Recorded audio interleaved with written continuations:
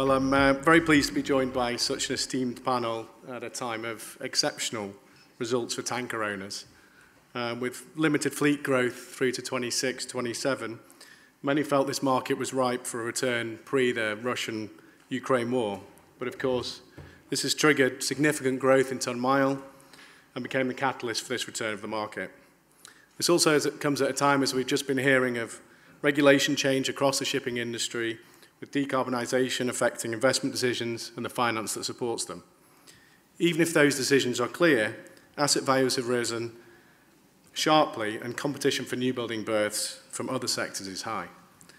Add into all this a changing macro environment with higher interest rates and uncertainty around China's economy, and this makes for very interesting times, none more so for them for the crude sector. So the representatives from a large portion of the crude fleet, we're very pleased to hear your views. I think everybody maybe do a short introduction. Brian Gallagher, Executive Committee member of Euronav, Lars Barstad, CEO of Frontline, Pankaj Khanna, CEO of Heidmar, and Jeff Prebor, CFO of International Seaways. So I'd like to start with a general market view, and perhaps Pankaj, I'll come to you here first. Are we in the midst of a long-term bull market, or is this another false dawn driven by short-term geopolitical events? The IEA just published a report this morning which called for the dawn of fossil fuels and basically says that by the end of this decade, fossil fuels will be in perennial decline. While this dawn has been called for the last 50 years by many, we have never seen that so far. So, I mean, if you ask me where we are in the tanker cycle, I think we are seeing something which is slightly different than what we have seen in the past. If we go through the factors on demand and supply, demand is quite strong, consumption is high, refinery throughputs are quite strong, refinery margins are at almost $30 a barrel for certain refineries. So on the demand side, we cannot see anything negative in the, let's say, near term. And that's despite the fact that we are in a high interest rate environment. Despite that, economies are doing relatively well. The different thing this time is on the supply side. In the past, if we were in markets like what we are right now, the ship owners would be running to the yards and ordering ships like crazy. But we're not seeing that. So the order book today on the crude side is just under 4%, on the products it's 9%. Overall, it's about 7%-ish. Fleet growth this year is only 1.7%, so probably at the record low in the recent history. So supply side as well is not a huge concern, especially in an environment where yard prices are very high. If you go to a yard today, you probably get a VLCC in 2026 for maybe 125, 130 million. The uncertainty about that is, of course, the fuel. Just based on the prior discussion, what do you go for? Do you go for dual fuel with gas? Do you go for methanol? So there's a lot of uncertainty about that. And so therefore, again, we don't see whole-scale ordering. It's very unusual where we have a VLCC order book of only 18 vessels. We have about 4 vessels left for delivery this year, and I count only 1 vessel for 2024. When I don't remember a year in my career when we had 1 VLCC coming in a year. So I think from a demand-supply standpoint, we are in a very strong position. We see markets which can be sustained, at least for the couple of years. Add to that what has happened with the ton-mile distance, with the war, but also new trades such as Guyana coming up, where we see an increase in ton-mile on crude and products. That adds again to the demand side. Not even talking about the shadow fleet, the ghost fleet, and et cetera, how those ships could be marginalized. So I think what we really need in the market now is sentiment. We're coming into the winter months, and I see that if the winter is normal, not even a very cold winter, but a normal winter, I think we will get the sentiment to push the markets back up to historical highs. Lars, coming to you here, do you feel that this $90 oil and we hear noise of Saudi Arabia aiming for $100 oil, what effect do you think that has on building this sentiment through the fourth quarter, and especially given consideration to price cap at the moment? Well, I think one of the biggest challenge we have in this equation is that we apparently have north of $100 million barrels per day of demand. We have, a million barrels per day plus kind of lower output from OPEC. We have Russia struggling on exports, and we actually don't have a higher oil price. So I think that's kind of a little bit of a worrying part of this equation. But just circling back to the previous comments here, I think people fail to recognize that the current order book on tankers is at levels we saw last in 1996. I wasn't even in the tanker market at that time, whilst oil demand has obviously grown substantially since that time. So unless we see oil demand kind of fall off a cliff over the next 5-6 years, we have actually good visibility to transportation of oil being a kind of a scarce commodity going forward. So that's to the longevity of this market. I think it's tremendously bullish, and I struggle to see what can kind of trip this story where we are now. Brian, Jeff, you tend to agree? Thanks, Jeff. Yeah, absolutely. I think the fundamentals that Lars pointed to there are very, very encouraging. They're very structural, and I think it's reflected in what we've seen year to date, in that we've had counter-seasonal rallies both in March and also in June, which reflect the tightness of the market. We're seeing good activity in the time charter market, which we reflected last week, and there's ongoing discussions there. It just feels just very, very positive setup. And on the lines we all want, I think, to investors to start looking up. Rather than looking to try and time this tactically on a year-by-year basis, we feel this is a lot of parallels with 2004 to 2008 as a tanker cycle. And it alludes to what Lars said there in terms of some of the dynamics and data points being, you have to go back 30 years or more to find a similar sort of background. So yes, it feels that there's a very positive setup. I know short term, everyone's waiting for this winter rally to start, but we're in very, very good shape. I'll just, the last word then is I know we're on the crude tanker panel, but as Lars knows, having some product tankers too, they're doing quite well. So the point of that is the market is finally bounced, and there's every indication that the temporary drop to not very bad levels in the bigger crude is just that, temporary. So the market's finally balanced, and there's no reason not to get on board with the sentiment I've heard from everybody else. I think kind of just to add to the longevity here, I think kind of the previous panel, kind of underpinned that there is no easy answer here. And, we're all kind of trying to act responsibly on behalf of our shareholders, and we simply cannot risk their shareholders' money on kind of that kind of uncertainty going forward. Hence, you are reluctant to build anything going forward. I guess that comes nicely onto my next point. Shipping, obviously, as we've heard in many panels today, is very much in the spotlight when it comes to emissions, and it obviously creating an increasingly regulated burden on the owners. Brian, is this focus on shipping's carbon footprint misplaced when it remains, frankly, the most efficient form of transportation? Or do you see alternative fuels, and the conversation we've just heard with Martin and Nicholas creating a pathway to these IMO targets? No, it's a good question. It's a very, very sort of arresting topic, but our view would be very simple in that what you've got is that, as you say, shipping's got a natural advantage. It's 40 times more efficient than road transportation, 85 times more efficient in terms of emissions than air transportation. We shouldn't lose that opportunity. All of us are doing lots of initiatives. The shipping industry, and as Martin and Chris said, are doing an awful lot of work in terms of the initiatives that are coming through. We can do a lot of work between now and 2030.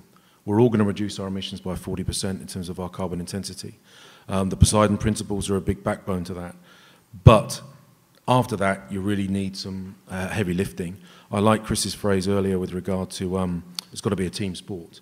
It has to be a collaborative responsibility then, and that's what shipping needs to prove between now and 2030, we believe.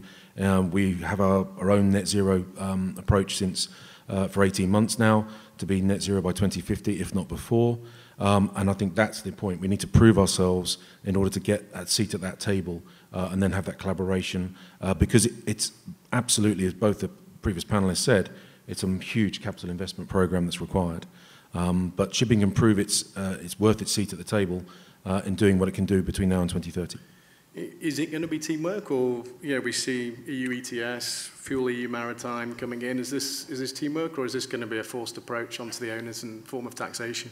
Probably a bit of both, I think. But I think in some respects, chartering organisation, if you like, reflections of having time charters which will have either duration or inbuilt emissions element to it. Emissions are going to become part of the conversation rather than just dollars, in our view.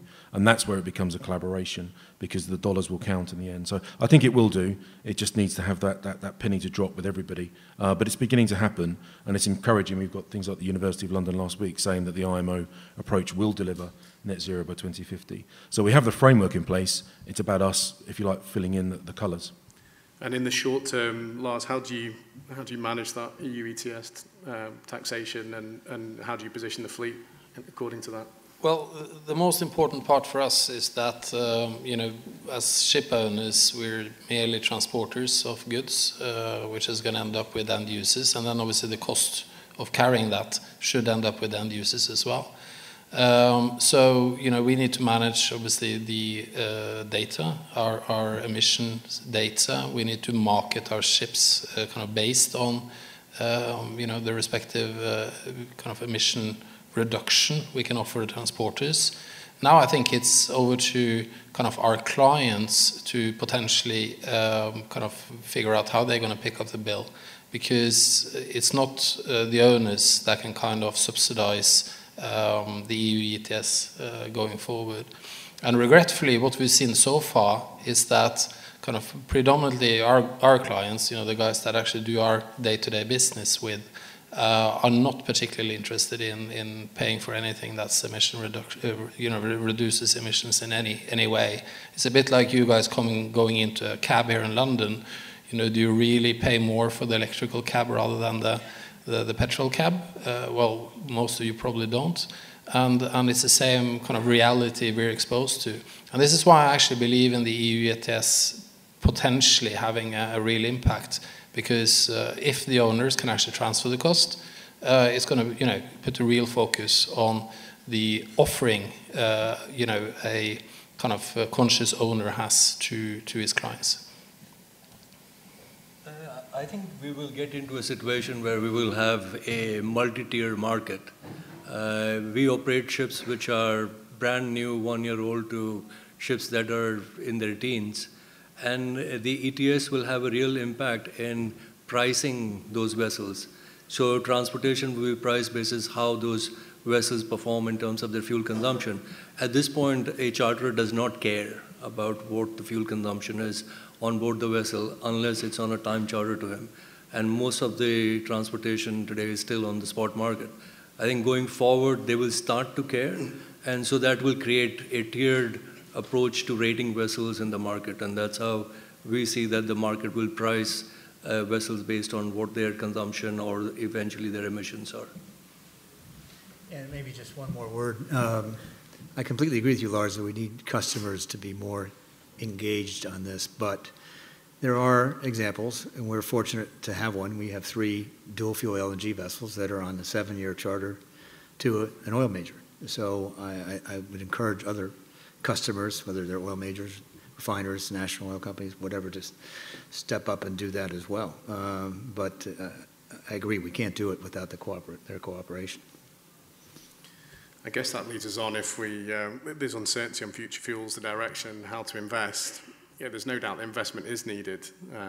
If you look at the average age of a VLCC, is, I think I was just mentioning earlier, just over 11 years old, and very little in the order book. Though with higher asset values today, how does one balance market return today against a future-proof fleet? And if you are investing today, or indeed thinking of when to invest, is that new building second-hand, or simply it's a wait and see? Jeff, we've seen you active in the new building space recently. What's the thought process there in terms of investing today?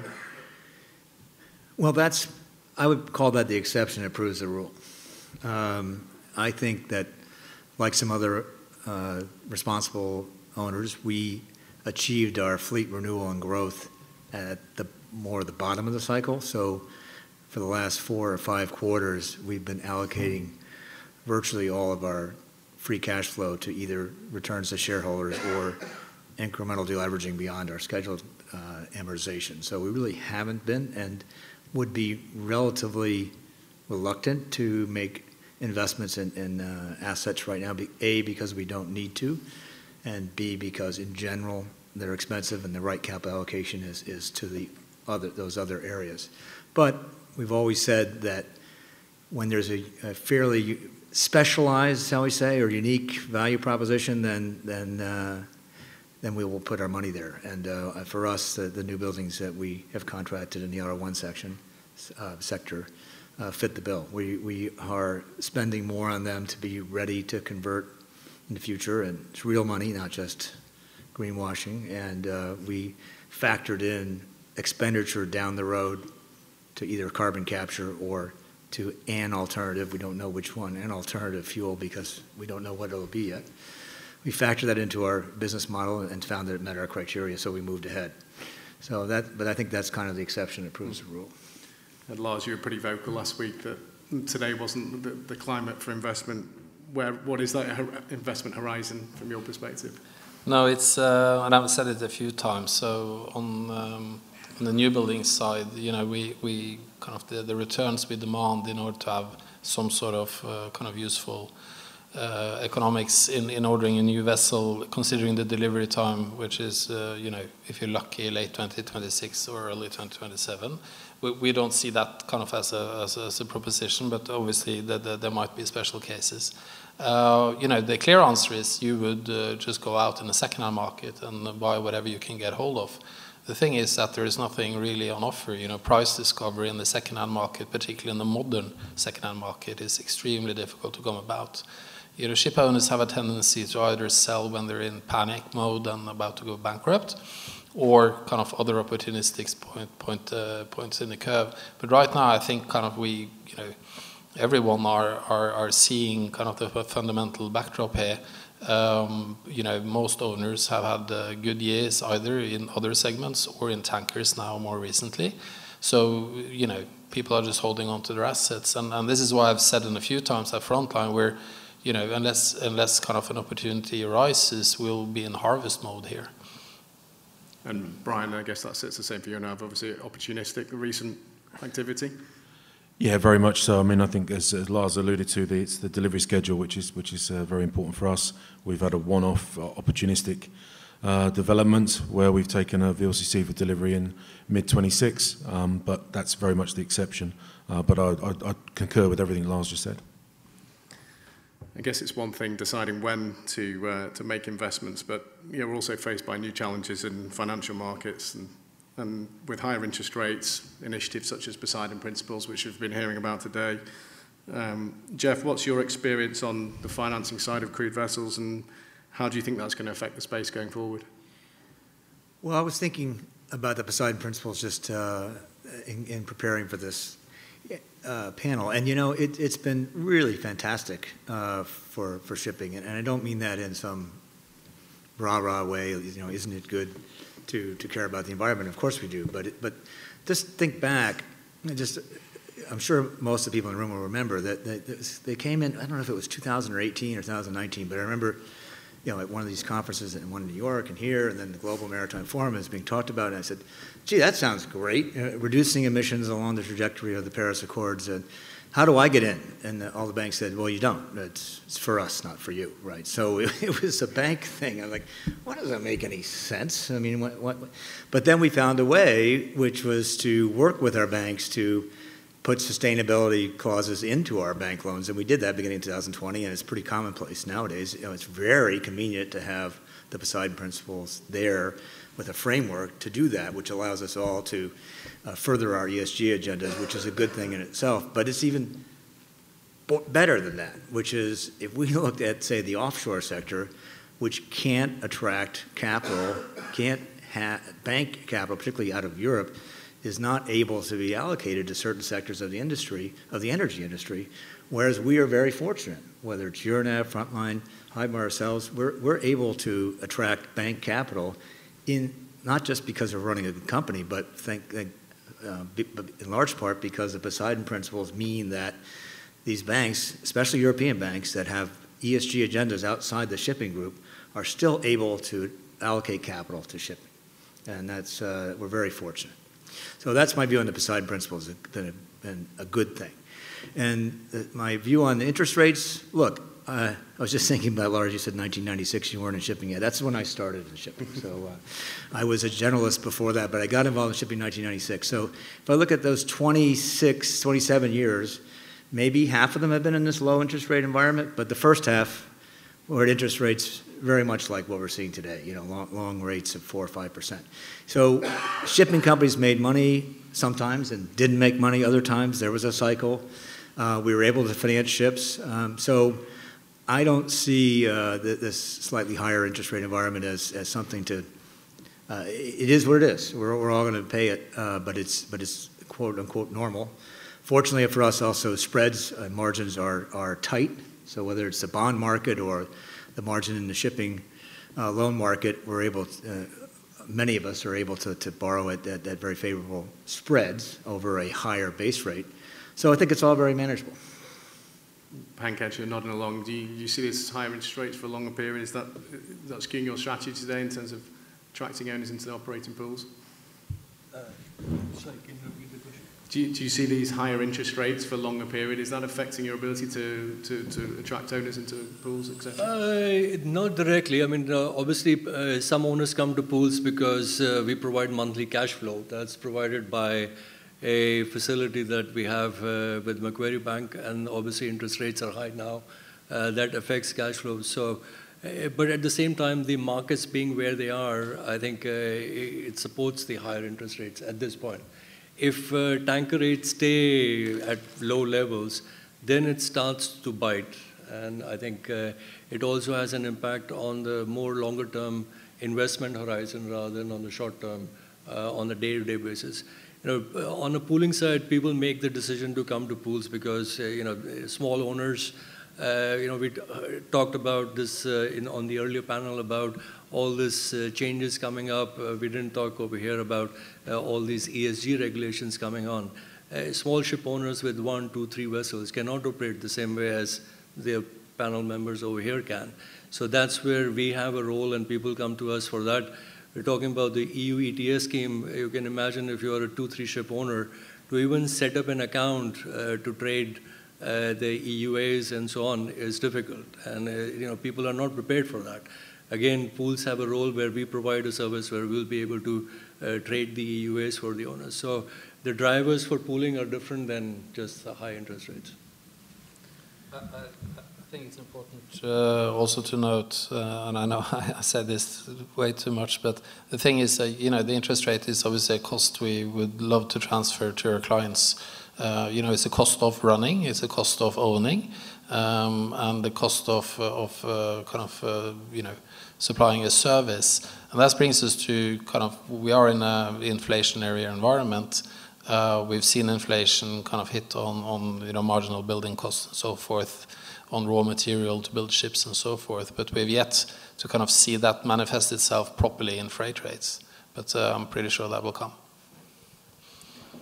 And with the Poseidon principles, do you, from a larger sort of company perspective, are you looking further east now? Is that affecting your decision making because of the ESG requirements? Do you see Asian finance filling a hole there, or are you very much in line with the Poseidon principles? We're very much in line, and we're quite fortunate for running a very young fleet. So it's not kind of really much to give, to be quite honest. We like sustainable linked financing, just for the reasons Jeff said as well. It's you know, it opens up the door to conscious owners to get capital to invest, whilst it might be harder for others in the tanker space that might not have that same interest in mind. But it doesn't really affect our investment decision per se. But you know, it's a financing offering that we like and we utilize. And Brian, you've been quite active in the leasing market, particularly in China. Is that purely on a economics basis, or? A little bit of both. I mean, in terms of our sustainability financing, we're up to nearly 2/3 of our financing book is from has sustainability features, along the lines of what both Lars and Jeff have said. It's moving more and more east. Yes, I mean the European banks, I think, have reduced their funding to shipping since 2010, according to ECOFIN, by more than half. So we're having to find different pockets. We face that challenge, and you have to sort of find new players. But as both the guys have said, the opportunity's there. You just have to prove your credentials. So presumably, with more and more complication in this market, the opportunity for bigger companies to exploit economies of scale, a multifaceted approach to investment and finance. It would be remiss of me with this panel to not ask the question of whether consolidation is the key to a successful future of a tanker market.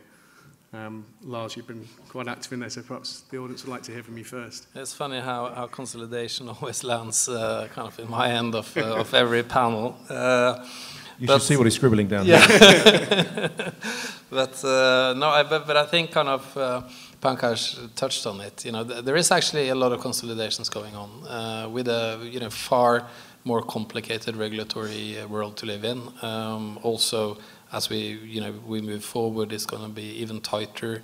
We also, in the previous panel, discussed kind of future propulsion and technologies and so forth. And smaller owners, although they really want to be ship owners, it might not be feasible to do these investments themselves, and then they will go to pools. So pool is like kind of the consolidating party, kind of away from merger and acquisitions. When it comes to building large units and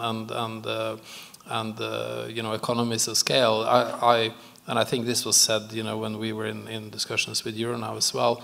It's not necessarily to merge the two biggest kind of guys on the street that creates a lot of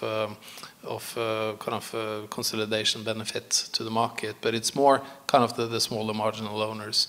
And we are in the shipping industry, and we cannot forget that. And the shipping industry is dominated by ship owners, and ship owners like to own their ships.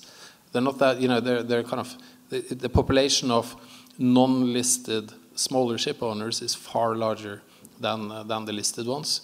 So it's just in the natural kind of DNA of shipping that the consolidation is very difficult to achieve. So we end up having 70 counterparties kind of within a couple of weeks in the Aframax market. And whether if we can do something about it, I don't know. But as long as everybody kind of work out of the same knowledge base, I think that's the kind of probably one of the larger benefits of consolidation is that tankers has historically been an extremely non-efficient market where information is not shared at all, and particularly not between cargo holders and ship owners. That's still the case, but there is a lot of tools out there in order to make a more qualified decision, and we tend to see that the larger outfits are able to make the more qualified decisions rather than the smaller ones. And that would benefit a lot by consolidation. Brian, a number of things really. I mean, again, without wishing to repeat what I said earlier, I agree with a lot of Lars's points. I mean, on the commercial consolidation, we were the founder in 1999 of the Tankers International Pool. We're a very big fan of pooling arrangements. That's a relatively low-risk way, which Jeff and his VLCCs are involved in that. And Lars, as company's been involved in the past on a joint venture basis. So there is consolidation opportunities. Everyone looks at the M&A and looks at the opportunities there. And of course, it makes a lot of exciting talk. If you look on an econometric model on the VLCC sector, if you have a complete monopoly of one company in charge of a market getting 10,000 points and a completely free market being 0 points, the VLCC sector scores 200 points. So it doesn't get more fragmented or free competition than the VLCC sector. So as Lars has said, there's opportunities that consolidation, and it's not a coincidence that the bigger companies make better returns. But again, as he said earlier, it's got to be done at the right price. It has to be done on the right forum in the right structure. And I'm sure you're all aching to know some conversation on our own situation. We've got two very big shareholders. Lars is the third biggest, so I'm very conscious he sat next to me. But seriously, the two biggest shareholders, one of them's got a 50-year track record investing in shipping, with a very successful track record, and not just in tankers but other shipping segments. And the other major shareholder has got 50 years experience and helped found Euronav initially. They know the value of every nut and bolt of the company. So shareholders shouldn't be concerned about that. Their interests are more aligned than most other companies that are out there in shipping or other sectors. So consolidation, we have always believed, is a good thing. I've been at Euronav for 10 years. I've been lucky enough to be part of two transactions, the Maersk transaction in 2014 and the Generate transaction in 2018. And it does work, but it doesn't have to be M&A. It can also be via the pools. But it has to be done in the right structure and at the right price. I would just want to say that the small ship owners have made a lot of money and they're not going away. You look at what's happened in dry cargo over 21, 22, all those guys want to become tanker owners. You look at the tanker owners, the amount of money that's been made in the last 18 months, they're not going away. So to create the consolidation, the efficiency, that will be done in a different way, because what you see at the top level with the large companies is a small fraction of the total market. The total market is still highly fragmented and it's likely to stay that way in terms of ownership.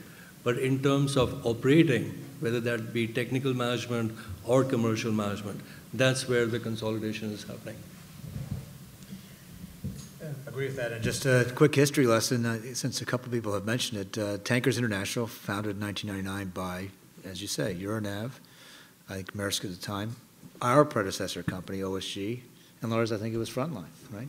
And I think it was hatched up in part to be the grandest M&A deal ever. And when people realized that that was just not going to happen, they said, let's do something more practical that we can do. Let's pool our resources and achieve a degree of consolidation. And it's been quite successful. So that's the history lesson. And the other thing I think is when this question gets asked, it's always with the inference that, gee, there hasn't been any consolidation or there hasn't been enough. Well, there will be more, but there has been a lot. You know, there has been a lot. Brian mentioned it. I worked at Genmar. Genmar became, when I became a banker, I helped Genmar become Generate. And then Euronav came along and we split it up between the two of us. And so I think you've got some ships, Brian, that I may have financed when I was CFO of Genmar. I'm not sure. But, you know, so, and it's to your point, Pankaj, as a private owner, you don't need to consolidate ownership so you can get the benefits in a pool. If you're publicly listed, though, there is a benefit to scale in terms of the size of the company and trading liquidity and attracting more investors. It was talked about at the panel before lunch this morning. We just still are a subscale industry in terms of the public trading of tanker shipping as well as dry bulk. So there is a benefit to further consolidation, which I think will be better liquidity and better valuations. So there has been a lot. There will be more. So the good news is that we can reconvene in a year's time. It looks like we'll be the same panelists, not combined. And sounds like good markets ahead. So thanks again to the panelists, and hoping everyone enjoyed the discussion.